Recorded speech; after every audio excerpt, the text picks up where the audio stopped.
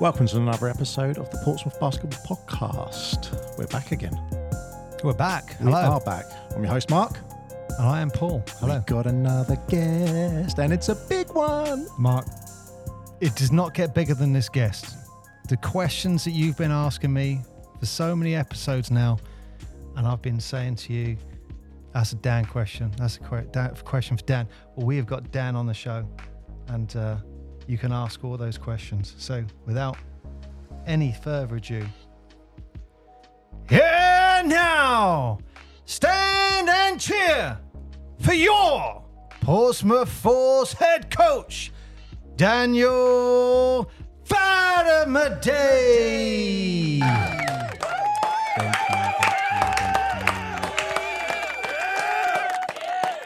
We got a head coach here, Mark.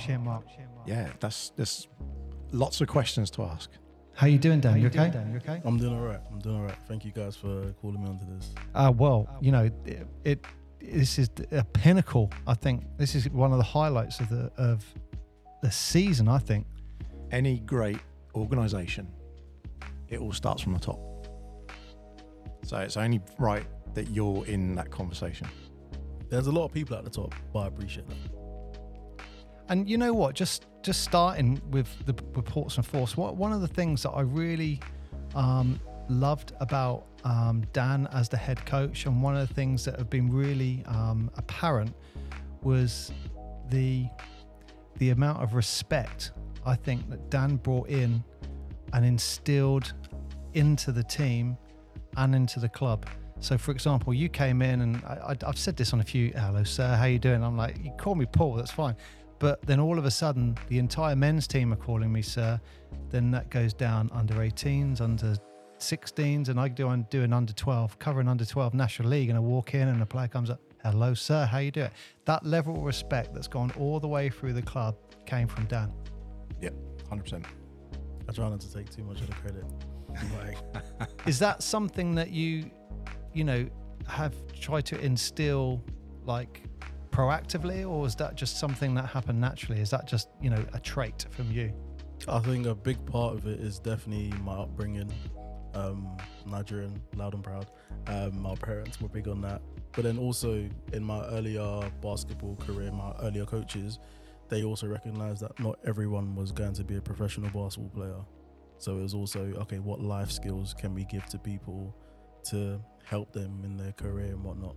So I'm just trying to emulate them and to give the kids life skills that they can use, really. Oh, wow, that's really interesting. So, like, with players now,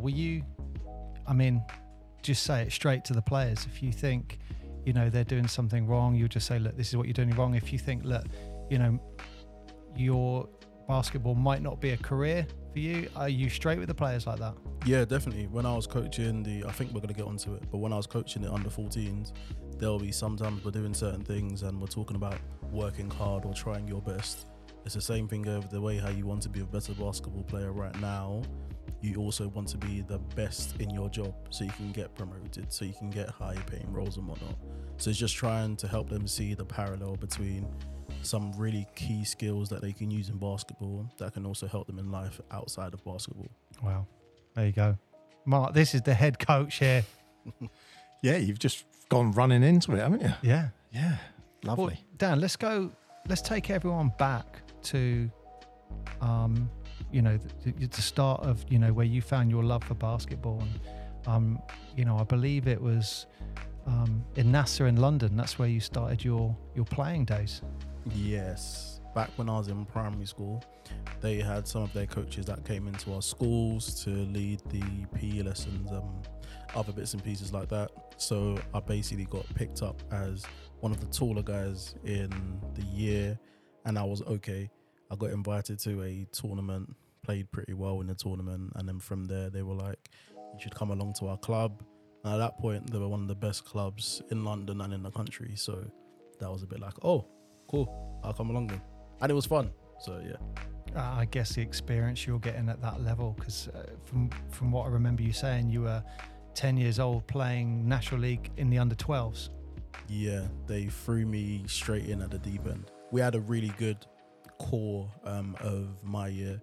that were good enough to play in the years above. So we had a couple of years at under 12 National League before we then kicked on with our own accomplishments year on year, really.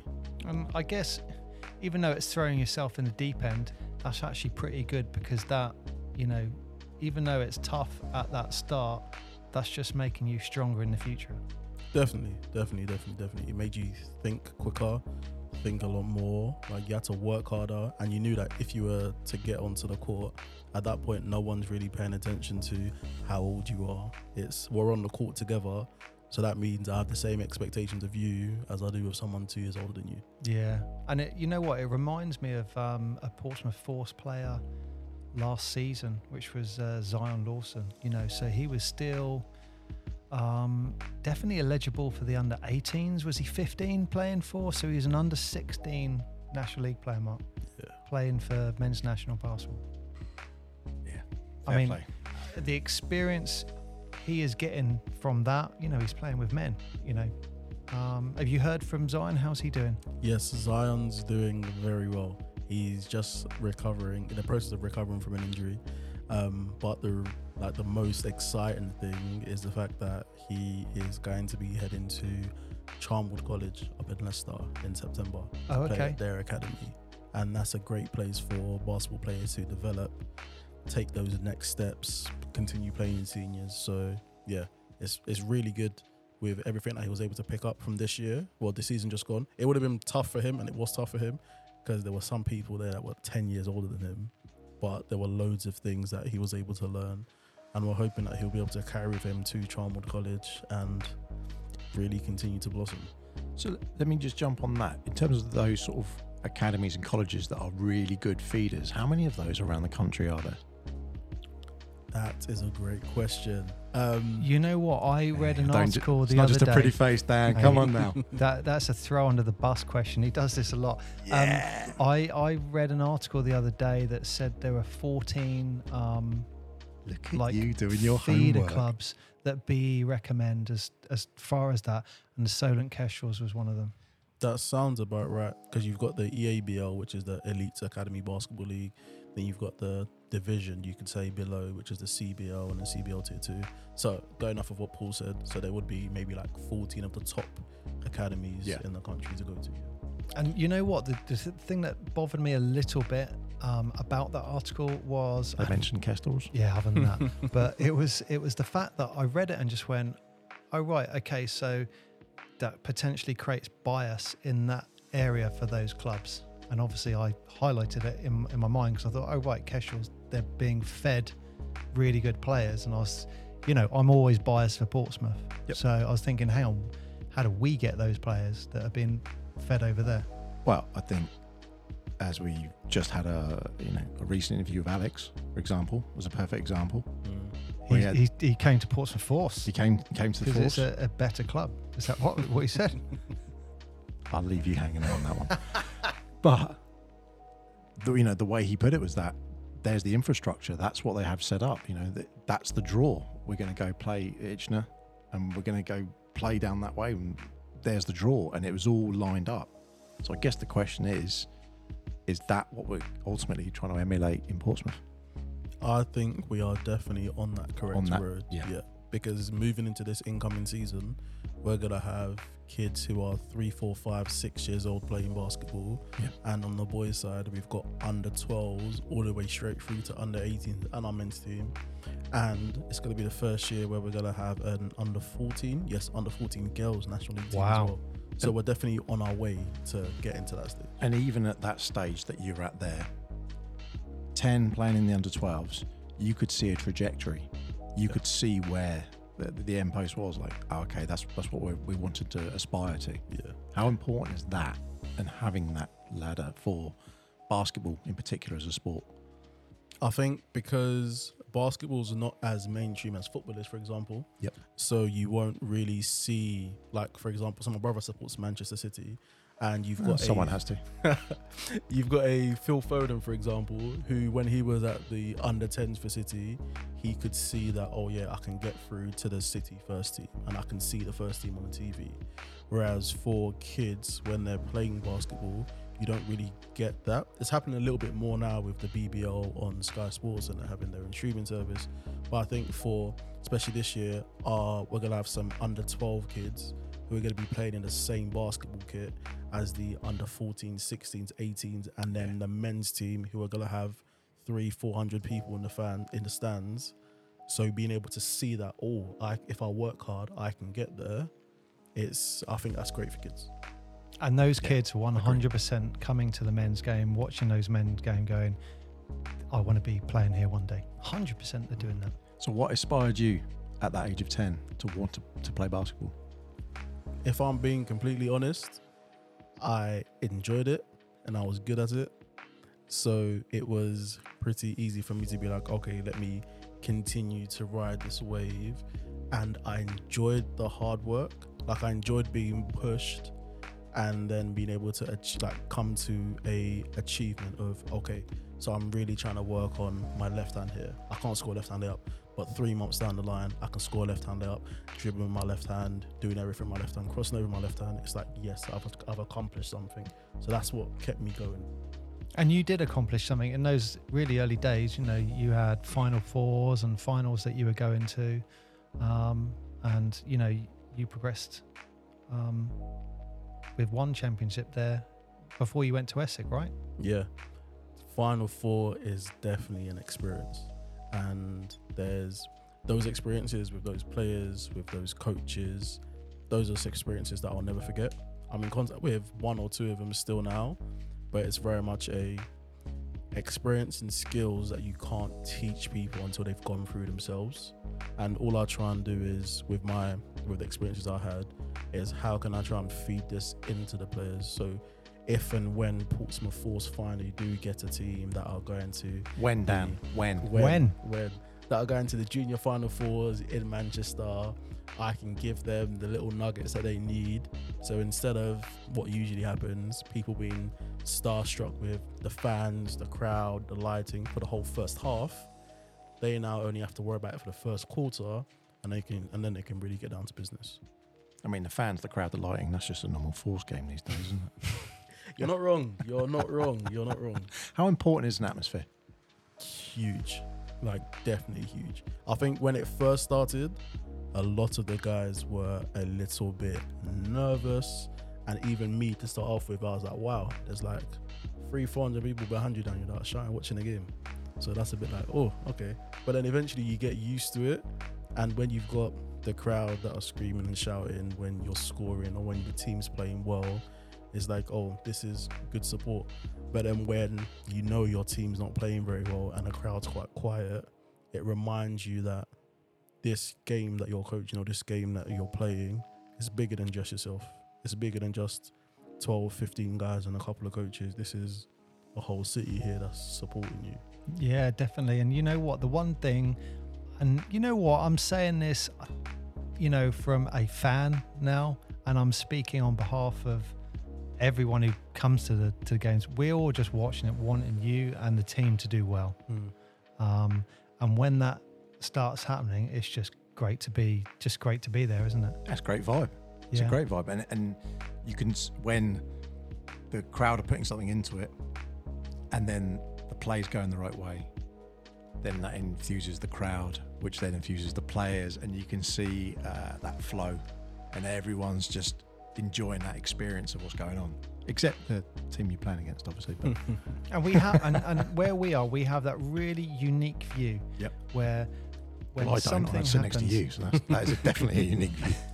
We get to see when something happens, we're facing you, all the players, and the crowd behind you. So we get that real unique view where we just see the play, the reaction, all in one glance. And I think if I wasn't doing the announcing and the music and stuff, I think I would sit on the side that we're at, where there's just one row of chairs to get that experience. Yeah. Someone say VIP. I think that is a VIP. You know what? I did consider the other day, they could put a row of seats behind, in front of the bleachers, but behind the players, like literally, and say these are floor seats, and you're right behind the players. That would give you an extra 40, 50 seats, people to sit down. Probably, Yeah. I mean, I know they're doing the corners this year, so they're going to pack it out a bit more there. And Dan, I don't know if you've heard, but Paul has actually committed that once he wins the Euro Millions, he's actually going to build a stadium that's a 3,000 seater, dedicated with no badminton courts. No, that's the stipulation. There's and no other lines, just a court. I'm going to be controversial here, Mark. What size court would it be? We haven't badminton actually players said that. are not allowed in the building. Oh, Wow, that's a big job. that's what, because Dan Look, actually mentioned about Everyone's different court irritated sizes. by badminton lines. Because there are different court sizes. So are there other, is there, I won't say not a regulation size court, I know that's a joke, but is there, if you're playing in the league, you have to stay within a certain boundary, that court size? Yes, this is where I'm showing my knowledge or lack thereof. But there, you do find when you go to some courts that they are a little bit, either a little bit shorter, Yeah. or the space between the side and the 3.9 line is a little bit smaller. Okay. So there are certain regulations that need to be met for the courts to be like valid for any National League games, at least senior games. And then I think there's extra regulations and stipulations for it to be good enough to be used for FIBA regulated games. Yeah. So there are some in there. Because I know we said about, for example, I think by the end of the season, capacity is going to be the issue more than anything else. Yeah. That's what we're hoping for. Yeah, Yeah. I'd love it if it was. And the only place we could think of at the moment is Mountbatten, that has bleachers both sides that can come out. But I mean, that floor is unforgiving. Well, actually, you say that, they have just changed the floor. I was there recently, they've changed the floor, so it is a little bit, I mean, I was there yesterday, but I was swimming, so that's not yeah, it's no purpose of adding in the it's not an conversation. amazing floor, but it's better than Better than literally the one- concrete, shiny concrete, which is what it was. Yeah, that was, Oh, you fell down and you hurt your Yeah, you ego, hurt. then you hurt your leg. you know what? I don't know why this just popped in my mind, but I remember playing a National League game there, and we had a guy called Craig Teasdale, one of the founders of the Kestrels, and you know he went to shoot, and a defender, you know, absolutely got sold it, jumped in the air. Craig went around, and this guy's knee brushed his. That's how high up this guy was. This guy's knee brushed his shoulder, and he came down on this court, and you could see his hands were coming down to stop. So he was coming like head first, hands were trying to stop, and for some reason, just as he went to get the floor, his hands kind of came back, and his like face straight on the Mountbatten floor, right in front of the bench. I was obviously sat on the bench, and literally he pulled his hands away from his mouth, and his two front teeth fell out. And it was like, oh my God. Oh, there's your passport photo. That is that is the Mountbatten court floor. Yeah, that is awful. What's the best court you've ever played or coached with? I think that would definitely have to be the National Basketball Performance Centre in Manchester. Yeah? Yeah. Newcastle Eagles, their court up there as well is also pristine, but I was working as an analyst. But the court that I've coached on, definitely the main performance centre in Manchester. Is it as springy as like an NBA court? Because I was surprised first time I went on one how much give there is on those courts. Now, I wouldn't know because I haven't been exposed to an NBA court, but I would like to believe it's close because they've held some FIBA regulated games there as Yeah, well. it's just got that little bit of give, and you think, oh, I've got a little bit of, yeah, hello. Yeah.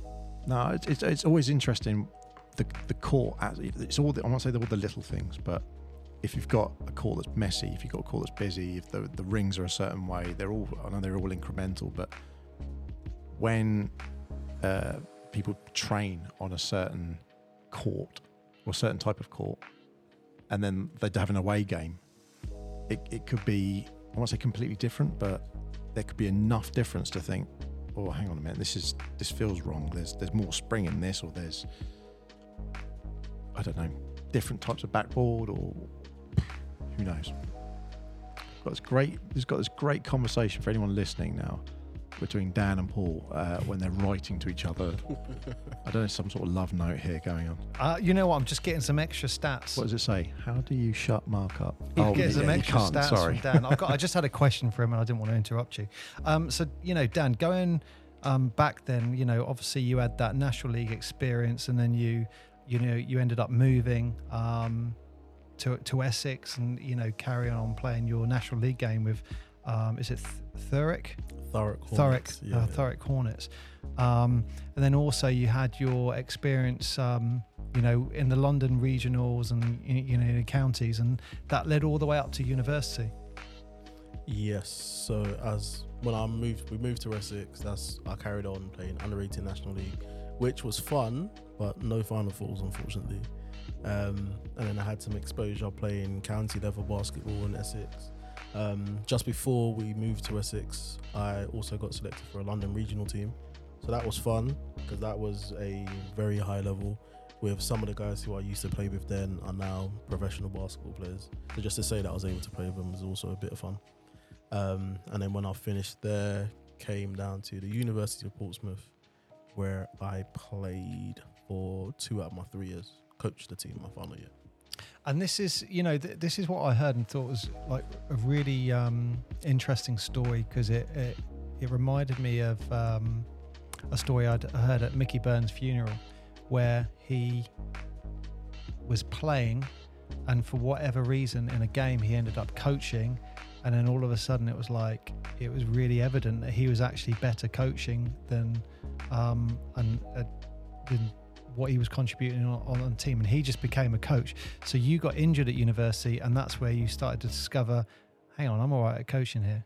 Yeah. So my first ever exposure to coaching was when I was with Thurrock Hornets. I used to turn up to my sessions early, and there was a younger age group before us, so I used to help out with that coaching session. But when it actually came to me coaching a team myself, it was from university. So my second year, as basketball players do, I rolled my ankle, but it was quite a bad one, so I was out for a couple of months. And then after that, the season was basically done, and because people knew I was doing some kind of coaching, they asked me whether I wanted to coach the team in my final year, and I was like, why not? It's a good experience, and I enjoyed it. I realized I was okay at it, and we did pretty well. So I thought maybe this is something that I can roll with. So how old were you doing that then, Dan? So I was 20, 21. That's young to be coaching. Oh yeah, very. Yeah, I mean, you know, got to take hat off to you for that. I mean, that's to step into that and say, yeah, I'll take that on. Well, it's has similarities between a bit like what we were saying with Zion, getting that experience early. So Dan was getting that coaching experience early. You know, just touching on something you said, I thought is a really interesting question. And I'm just curious how you deal with it as a coach. So ankle injuries are, you know, we all basketball players get them. Yeah. But, you know, it's sometimes the mental injury that takes longer to heal than the physical injury. So any basketball player listening to this will know, you roll your ankle, you know, you're out for anything between 6 weeks, maybe 3 months if it's really, really bad. But then you come back to the game and you're driving into the hole, and all of a sudden your brain is saying, stop. And you're looking, sometimes you're going up for a shot and you're looking down at your feet where you're landing. As a coach, how do you try to help players with that? It's interesting you say that, because we had that experience with a player this year just gone, where they'd previously had quite a big injury, and when they were coming back into it, they weren't too sure. Like, they were stopping themselves from going full pelt to the rim and whatnot.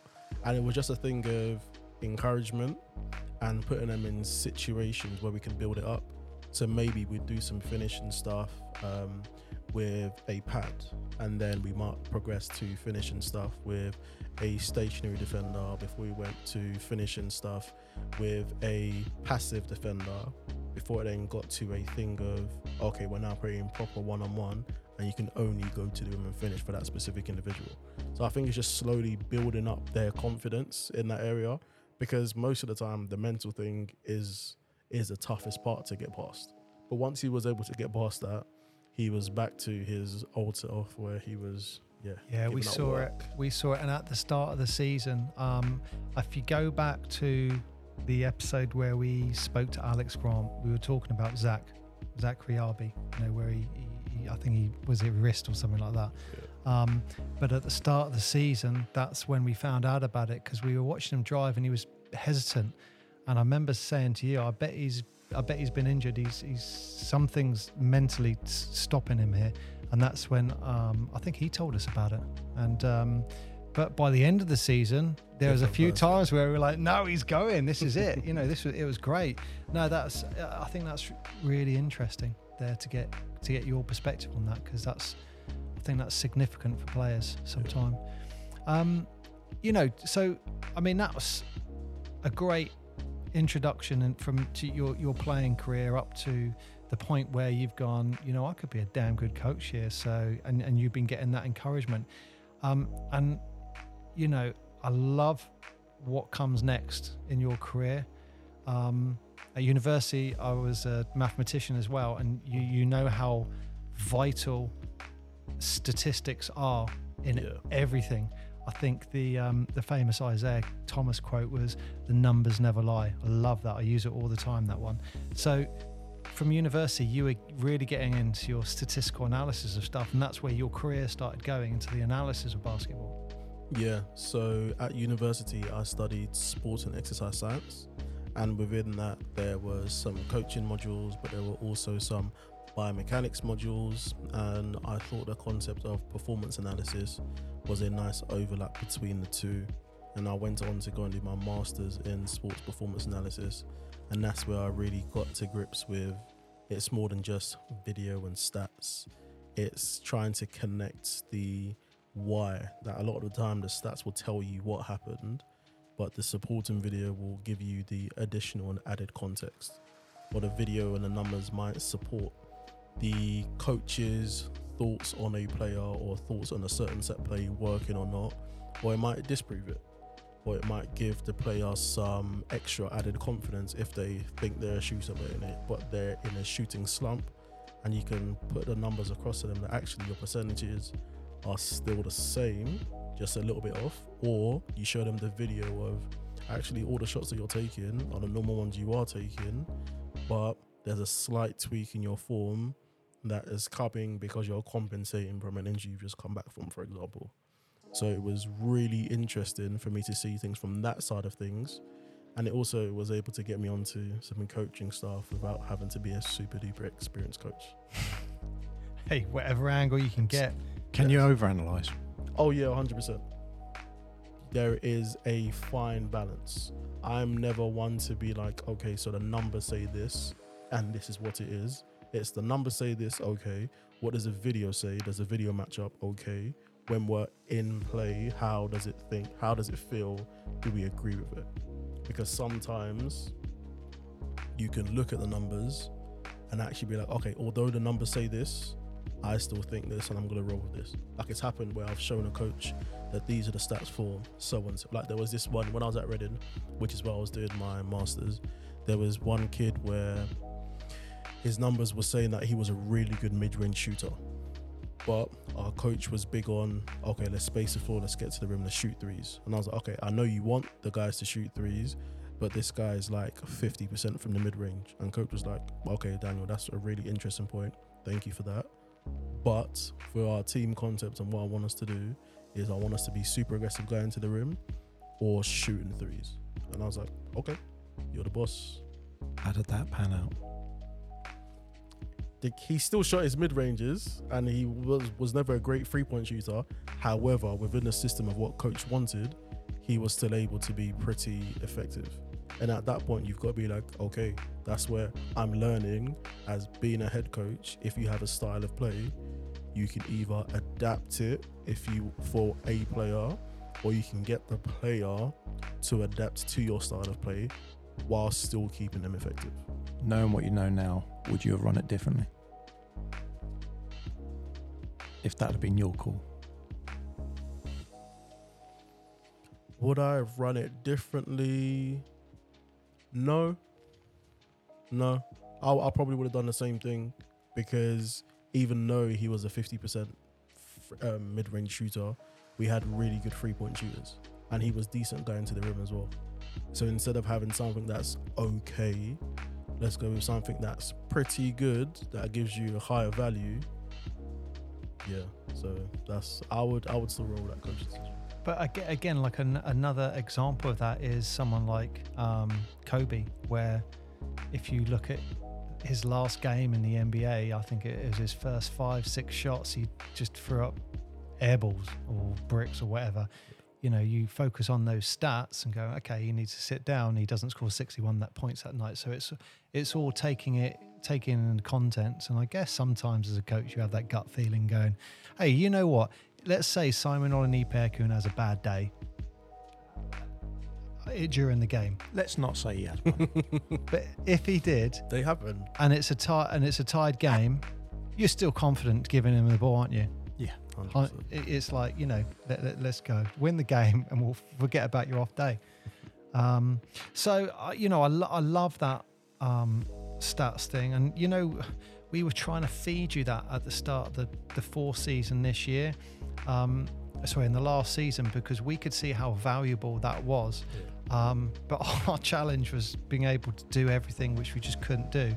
But it turned out to be a silver lining because that led to the in-game sounds. Yeah, but also trying to match up as well, the way that the courts are run and having the stats and recording the right ones at the right time.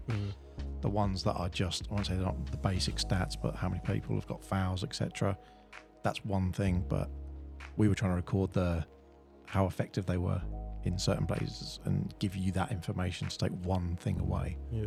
But you can only juggle so many plates, can't you? And the challenge we had with that was to do the statistical analysis and try to give Dan that information, or KP that information for half time and at the end of the game. It was almost a detriment to the entertainment side of things, because I'm now saying a name. I'm also saying a name whilst trying to record an assist, a steal, and 2 points, and a foul. And it became too much. Is there a thing at this level as well? If you had the players, say you had a full team of analysts, all there scoping the game, every game, would there be a point of thinking, oh no, that's putting them, giving the players a level of pressure, because they're thinking every shot's being judged, everything's being marked, even though it is at the moment, but it's being judged and recorded, and it adds another layer of that. Because I mean, I know obviously at the top tier, that's what happens. I think National League from Division 2 up, that's where you get the stats. I think, I could be wrong, but I'm assuming every team has to have a statistician at that point. Yeah, once you get to level 2, you do. But to answer your question, Mark, before I answer your question, actually, luckily for us this year, we do have a student who's part of the university basketball team, who's volunteering to be a performance analyst for us this year. Oh, wow. Amazing. Yeah. So There we go. There's the nugget you were after. So They can sit with us if they want to, because we could feed on that. Yeah. That is a good thing that we're trying to do. And kind of like what you said, we're trying to start off with the most important and impactful stats in the moment that we think can help us make in-game adjustments to help us win. And then we will do like a complete score sheet and box score, there we go, after the game and whatnot. And now when we're talking about if there was a whole team of analysts, I think that, because sometimes I forget this, but when you're a player, a lot of the time, once you get onto the court, there are like a little bit of nerves of, oh, this person's watching, oh, we've got 2 assistant coaches, oh, there's these guys doing this. But once the ball's gone up and now you've got to defend someone else, you've got to box out and rebound, you've got to come down and execute the set, all of those other things completely go out of your mind.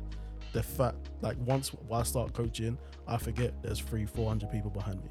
I only remember at the end of quarters and at halftime. Like, I'll be completely honest with you.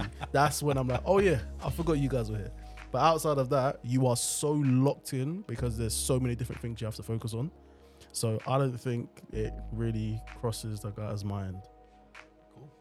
I mean, I almost think it's worth, I don't know if it's worth Dan talking to Steve. I was going to say that, but it was one of the guys who came on the show, Steve Ware. We're going to get him back because we started talking about Steve is, you know, was in an IT career, completely stopped his career and got into, you know, the psychology of mental wellness and stuff like that. And, Mindfulness. You know, mindfulness, that's his whole career. And he was talking from a basketball perspective to a term called flow.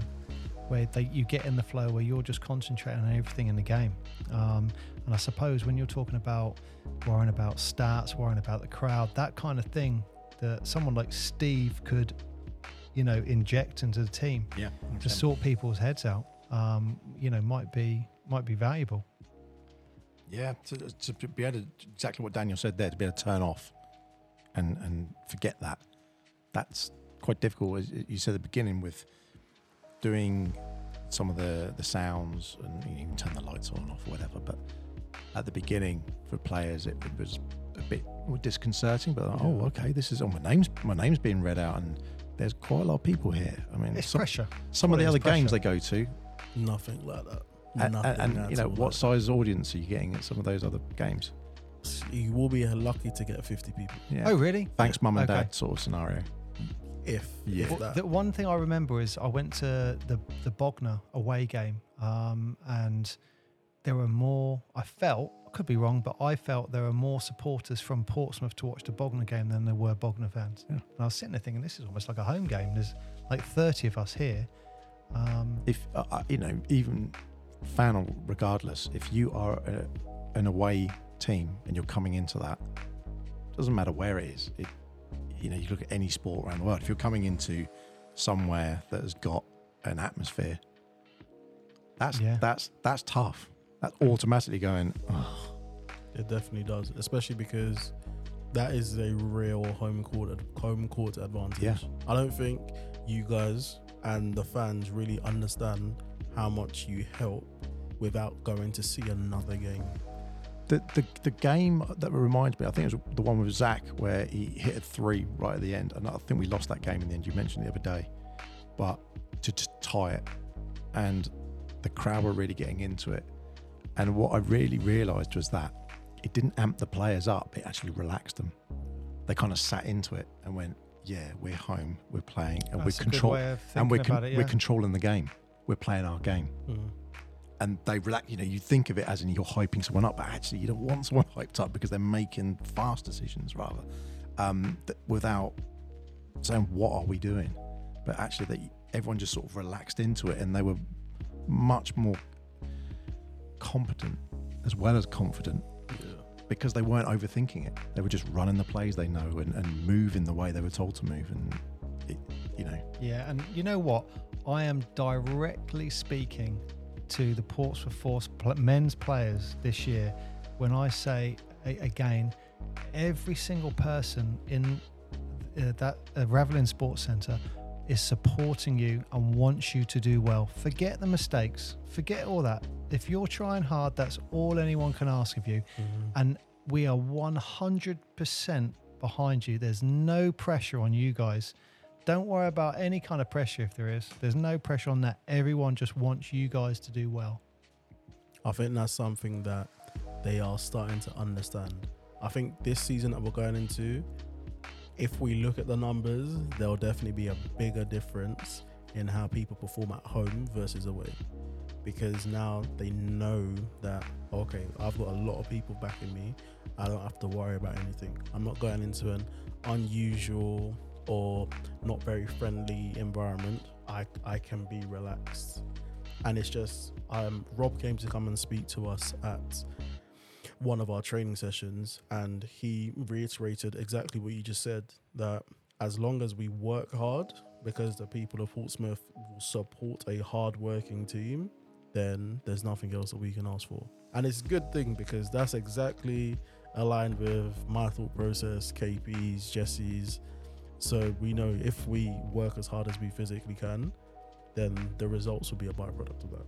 Yeah, and you know what? I agree 100% with what Rob said there. And I think this, maybe it's a Portsmouth trait, that win or lose, okay, we all want to win, but win or lose, as long as you try hard, that's what Portsmouth people want to watch. It's the same thing when you go to Fratton Park. If someone's just running as fast as they can, or doing all the hustling, same on the basketball court, that's all people from Portsmouth want to see. And if they do that, it's like, okay, you win, you lose, okay. But if you try your best, that's all they want to. That's all they would ask for.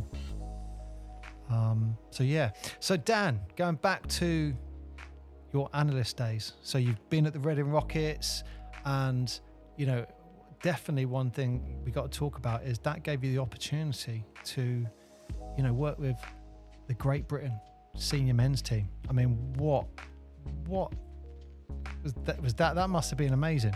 That was a crazy experience. I can't even lie to you. When I was at Reading, I was working with and around AGB coach Alan Keane, and so I was working with him, and he had some connections with the analyst that was working with him when he was with his GB team, a guy called Jamie Smith, and his resume is out of this world. NBA, NCAA College Division 1s, like, so being able to work with him, work under him was absolutely huge. And then when he invited me to come to some of the camps, the windows with the senior men team, it's like seeing these people in person. People like Ovi Soko, Miles Hesson, Dan Clark, Gabe Olaseni, Andrew Lawrence, like just seeing them in person, seeing that they're actual normal people. Yes, they're huge and they're also very good basketball players, but they are normal people from different parts of the country, will happily sit down and talk with you, will pay attention to any bits and pieces that you're giving them. I say that, I wasn't giving them any pointers, but just being around and helping create that positive environment and making sure things were done when they were wanted to be done, it was a great experience, like great experience. And I think two things that stand really out there are, one, you were invited. He wanted you to be there. I mean, that speaks volumes, firstly. Yeah, exactly what you said. The amount of experience you get that, or just being around that environment, you know, is just substantial. I always wondered how people, any professional sport, when you get to a national level and you're playing people who are on rival teams, and then they're playing together nationally against different countries, how difficult that is to coach. I think the on-court stuff, I don't have the answer for you because I'm not a GB level coach yet, but hopefully moving on to that stage. But the interpersonal stuff, I think is actually really easy to an extent because a lot of the guys grew up together. The good thing that we've got over here is you can have a group of people who get picked up for England under 14s and will play 15s together, GB 16s, 18s, 20s. And it's like they've gone through the whole process together because the basketball community is quite small. Once you're playing at a high level, everyone knows everyone. You're either always playing each other in playoffs, always seeing each other at Final Fours, regionals. So although you may not have played on the same team as them, you've definitely seen them around. You've had some interactions, or they're the best friend of one of your teammates, or they go to the same school as the school that you guys train at. So there's a decent amount of overlap. Yeah, we said about the Jordan buying Charles Barkley a Rolex when they're in the playoffs, just so that he played him a little bit better. I think he just said Barkley would ease off him. Just that 1%. Even if it was 1%, he's eased off on 1%. But Jordan was, ferocious. Yeah, absolutely. Just like any angle to win. Yeah, I get it. But it's just, it's just interesting, isn't it? That dynamic of running plays and learning things and learning people's movements. You go, I'm now in close proximity with people, and to a degree, if they have grown up playing 12s, 14s, 16s, 18s, then seniors, I won't say they know my moves, but to a degree, a lot of people knew Jordan's moves, but they couldn't stop him. Yeah. But there is that element of, well, I know he's got it that way and he's waiting, so he's actually waiting himself to flick that way. Exactly that. And with a lot of our senior men, they actually don't play in the same leagues. Like, we've got some people who are in the BBL, some people who are playing in Turkey, some in Japan, some in Greece, some in France. So they haven't really developed that level of rivalry. It's more when you're in the juniors, when it's like, there's these two teams that keep playing against each other in the Final Four, and now you have to go and be my teammate when we play national team. That's like the biggest point where a bit, oh, I don't like you, but we've both made an England team, so we've got to make it work. So when you have these players, as you're talking about different leagues all around the world, I know we mentioned off air before, but you see the pinnacle in terms of basketball, for like a coaching perspective, in Europe, not necessarily the NBA. Everyone will see the NBA as the pinnacle, because even some EuroLeague coaches and EuroLeague players will always say, oh yeah, the NBA As a player. as a player, the NBA is the highest. Whereas I think if you were to look at actual X's and O's, that the EuroLeague, like your EuroLeague coaches are so clear in terms of you get NBA coaches like Greg Popovich, who will be mentioning that they're copying plays from an Abramovich or some of the EuroLeague coaches. And you also hear from NBA coaches themselves that a lot of the time when you're an NBA coach, it's more so like, yes, guiding, but then also man management, because you have some of the best players in the world, some of the most talented athletes in the world. So you can give them frameworks and whatnot, but they're most likely, like we see a lot, there are actions, but a lot of the NBA is one-on-one or a two-man game, whereas within Europe there's a lot more scoring out of sets. Like, if I could be completely wrong, but I know an MVP, he might have been a EuroLeague MVP that's just gone to the NBA. He was the MVP and all of his scoring was off of the catch. Wow. So it's very much a lot of the sets were being run to get him open shots at the rim or shooting threes. We've seen a lot of the big players, like Joker and Luka, for example, Euro players coming straight into the NBA, making massive impacts because of the way their game and the way they play. They're not super athletic, but the vision and the way they handle things, it's different. Mm-hmm. So is the NBA changing as a whole? Do you think adopting more Euroball? I think so, because everyone's just getting a lot more skilled. I don't want to say who it started with, but most recently you've got people like Draymond Green, who he's smaller, but his skill set means that he can get away with it. Everyone knows Steph Curry made shooting a huge deal. And now we're getting people like Wembanyama, Chet Holmgren, Bol, who are all 7-footers, but are shooting the three like guards, can handle the ball like guards, can be aggressive off the catch like wings. So I think everyone's slowly moving towards, actually, if they are not big, strong, can run fast and jump high, that doesn't mean that they won't be good players. Because if you've got a solid skill set like Luka, then you can get away with it. Maybe he's a bit of a anomaly. There are anomalies in there for sure. And you wouldn't look at Dirk Nowitzki and say, oh yeah, let's give him the ball and let him hit a three, but he would. Yeah. But when you mention Wemby, someone like that, for example, they're going to get a lot of knocking. He's going to get beaten up big time. Very much so. And when you see a player like that as a coach, do you want someone like that bringing the ball up? Like, but people get annoyed when they see Luka bringing the ball up. He's like, he is 6'9". I know he's a big dude, but he can handle it. But as a coach, do you want someone like that bringing the ball up? I think it's kind of the conversation of, should LeBron always be a point guard?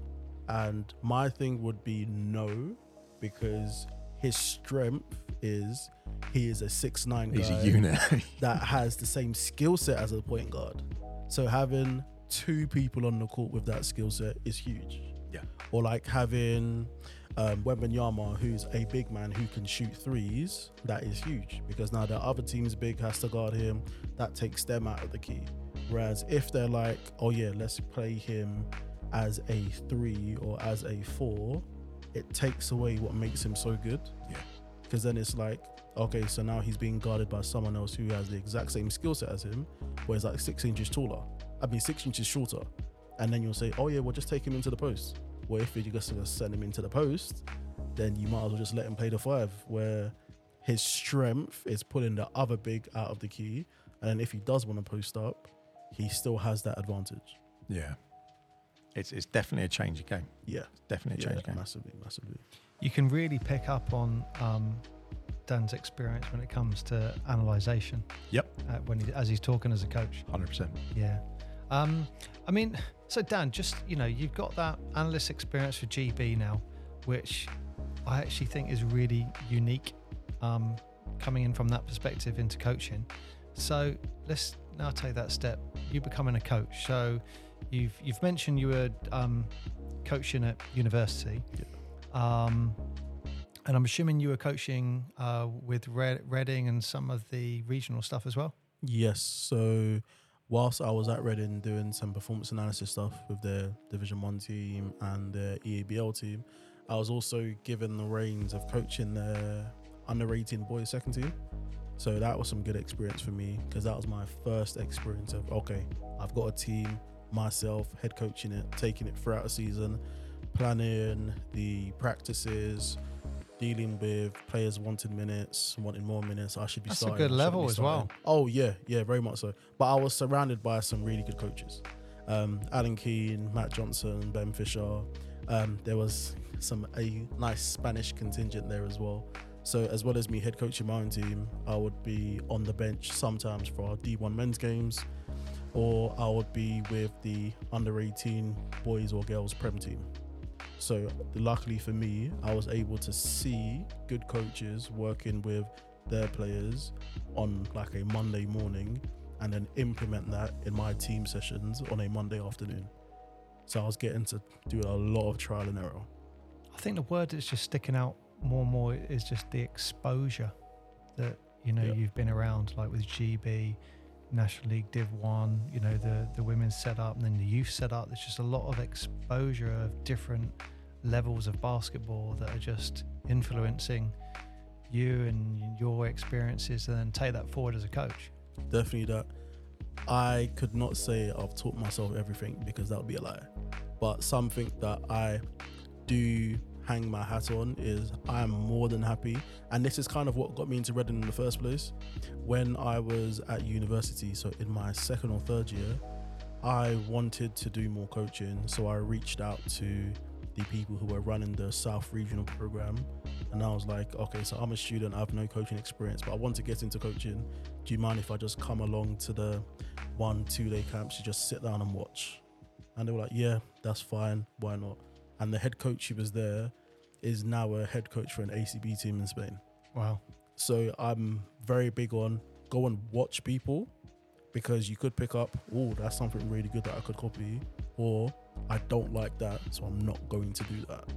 I mean, you put the hours in. Yeah, and understanding strengths and yeah, weaknesses. But it's what the people who hopefully listening with this, who come down to the games, will see you. Okay, he's there coaching live at the game, and maybe at practice. It's like, yeah, there's a whole raft of stuff that you're doing outside of it, and propping up your knowledge and learning more constantly.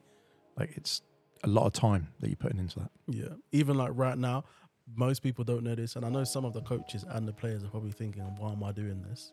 But over the summer, because I'm obsessed with basketball, but I also like to learn, I've been going to watch as many as I can of our under 12s, 14s, 16s, 18s training sessions over the summer.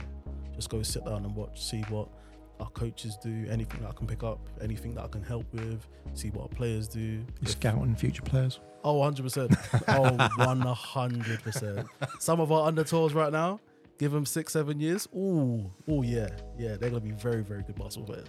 I think there's quite a few of us coaches that are just looking at those young guys and just, we don't want to wish years of our life away, but I mean, I can't wait to see them play. Yeah, I want to see it. And also that kind of like when there's a handful of us started working on the fun and fundamentals ages ago, and it was, the aspiration was to get those guys on a Sunday morning to get all the way through on a 12s, 14, 16 to get to playing men's national basketball. Yeah. And they're not a million miles away from it now. Those little guys are now under 18s. It goes back to what we were saying before, though, having that pathway and then constantly going and then being part of something. Yeah. They're part of basketball in Portsmouth now. Yeah. And it's a whole river that flows up, isn't it? 100%. I love the fact that we've got the whole men's side set up, and what gets me even more excited, and it's just where I've just come from actually, is the fact that we're having a girls team and having that under 14 girls national team, just seeing how many they're Yeah, that's getting at their huge. training sessions, it's like, this is what we want. Like, because I know Faye Endine, who was just a Division 1 women's MVP, who's just signed for London Lions BBL team or WBBL team, who are going to be playing in Europe. She's like not too far removed from the Portsmouth area, and just knowing that, okay, we've had one. There was another girl, Anna, I can't remember her last name, where she carried on her basketball career like somewhere else, and she has had some exposure playing for England. It's like, oh, so we The talent's there. yeah, we have some of the girls on our doorstep. So once we build this infrastructure, then it's really going to set off. What Jesse and Andy Rowlands are doing is going to be very, very fun in the next couple of years. Dan, do you realise that where you are sat right now in this studio, Faye's house isn't that far away from where we are sat right now? Look at that. I've been Sounded in a bit contact. stalkerish, just throwing it out there. I just know she lives in Fratton, that's all. But she, we have made contact with her, and when she comes back to Portsmouth, she's going to come on the show. That would be great. Yeah, that'd be. I mean, that would be nice to have that full, complete package of. If you are someone who wants to play basketball, there are options. Yeah. And obviously, and also there are these idols. I mean, let's face it, that's what Faye is. Yeah, they're idols who 100%. she was in, girls under 12s, under 14, National League Portsmouth with a pretty good team. And then obviously she turns to Kestrels and ends up MVP of Division 1. Look, NBL. my daughter came along, drew Simon a picture at one of the games. I believe he's still got it. I think he said Yes, to he you. still has that picture. And she said to me, the girls play basketball. And I was like excited, but a little bit sad at the same time. Because you go, it's a shame you have to ask that. It should just be there. Yeah. But it's not, it's very difficult to see basketball on TV. I mean, we've talked before about growing up in like the 80s, 90s. You only saw basketball if you had to order a videotape, or somehow Channel 4 maybe had something on early mid 90s. There was no exposure for it. You had to go out of your way because it's a small community in the UK. Yeah. And it's funny, you think all the communication, all the stuff's out there nowadays, we can talk to anyone around the world, and yet it's still quite an insular thing. So it's not a high cost of entry to come and play basketball. It's time. I might just focus on something you just said earlier. Are you saying there's potential that Simon Olney Perkun has inspired a future MVP? Yeah. Well, she saw how badly you shot the ball and thought I could do better than that. So, But you know what? I would say these guys, and I don't know if they realise it. We definitely see it from where we're sat. That there are kids that idolise these guys and yourself, and the one that your daughter giving Simon that picture, and that was really sweet. But the one that just makes me smile. There's John McGadgy, big power forward for the Force last year. He high-fived this kid as he came on, walked into court, and the kid just turned around to me and he was looking at his hand like, wow, like Jesus just touched my hand or something like that. And he looked at him like, I am not washing my hand. And he was kind of just holding it, looking at his hand, going back to show his mum or dad or something like that. but we were those kids when Portsmouth was playing 80s. We were doing that to Colin Irish and Steve Nelson. And understand that trajectory. So it's lovely for us seeing Portsmouth having an actual team out there representing, because then there are generations that can hopefully get behind it and move forward on that. Yeah.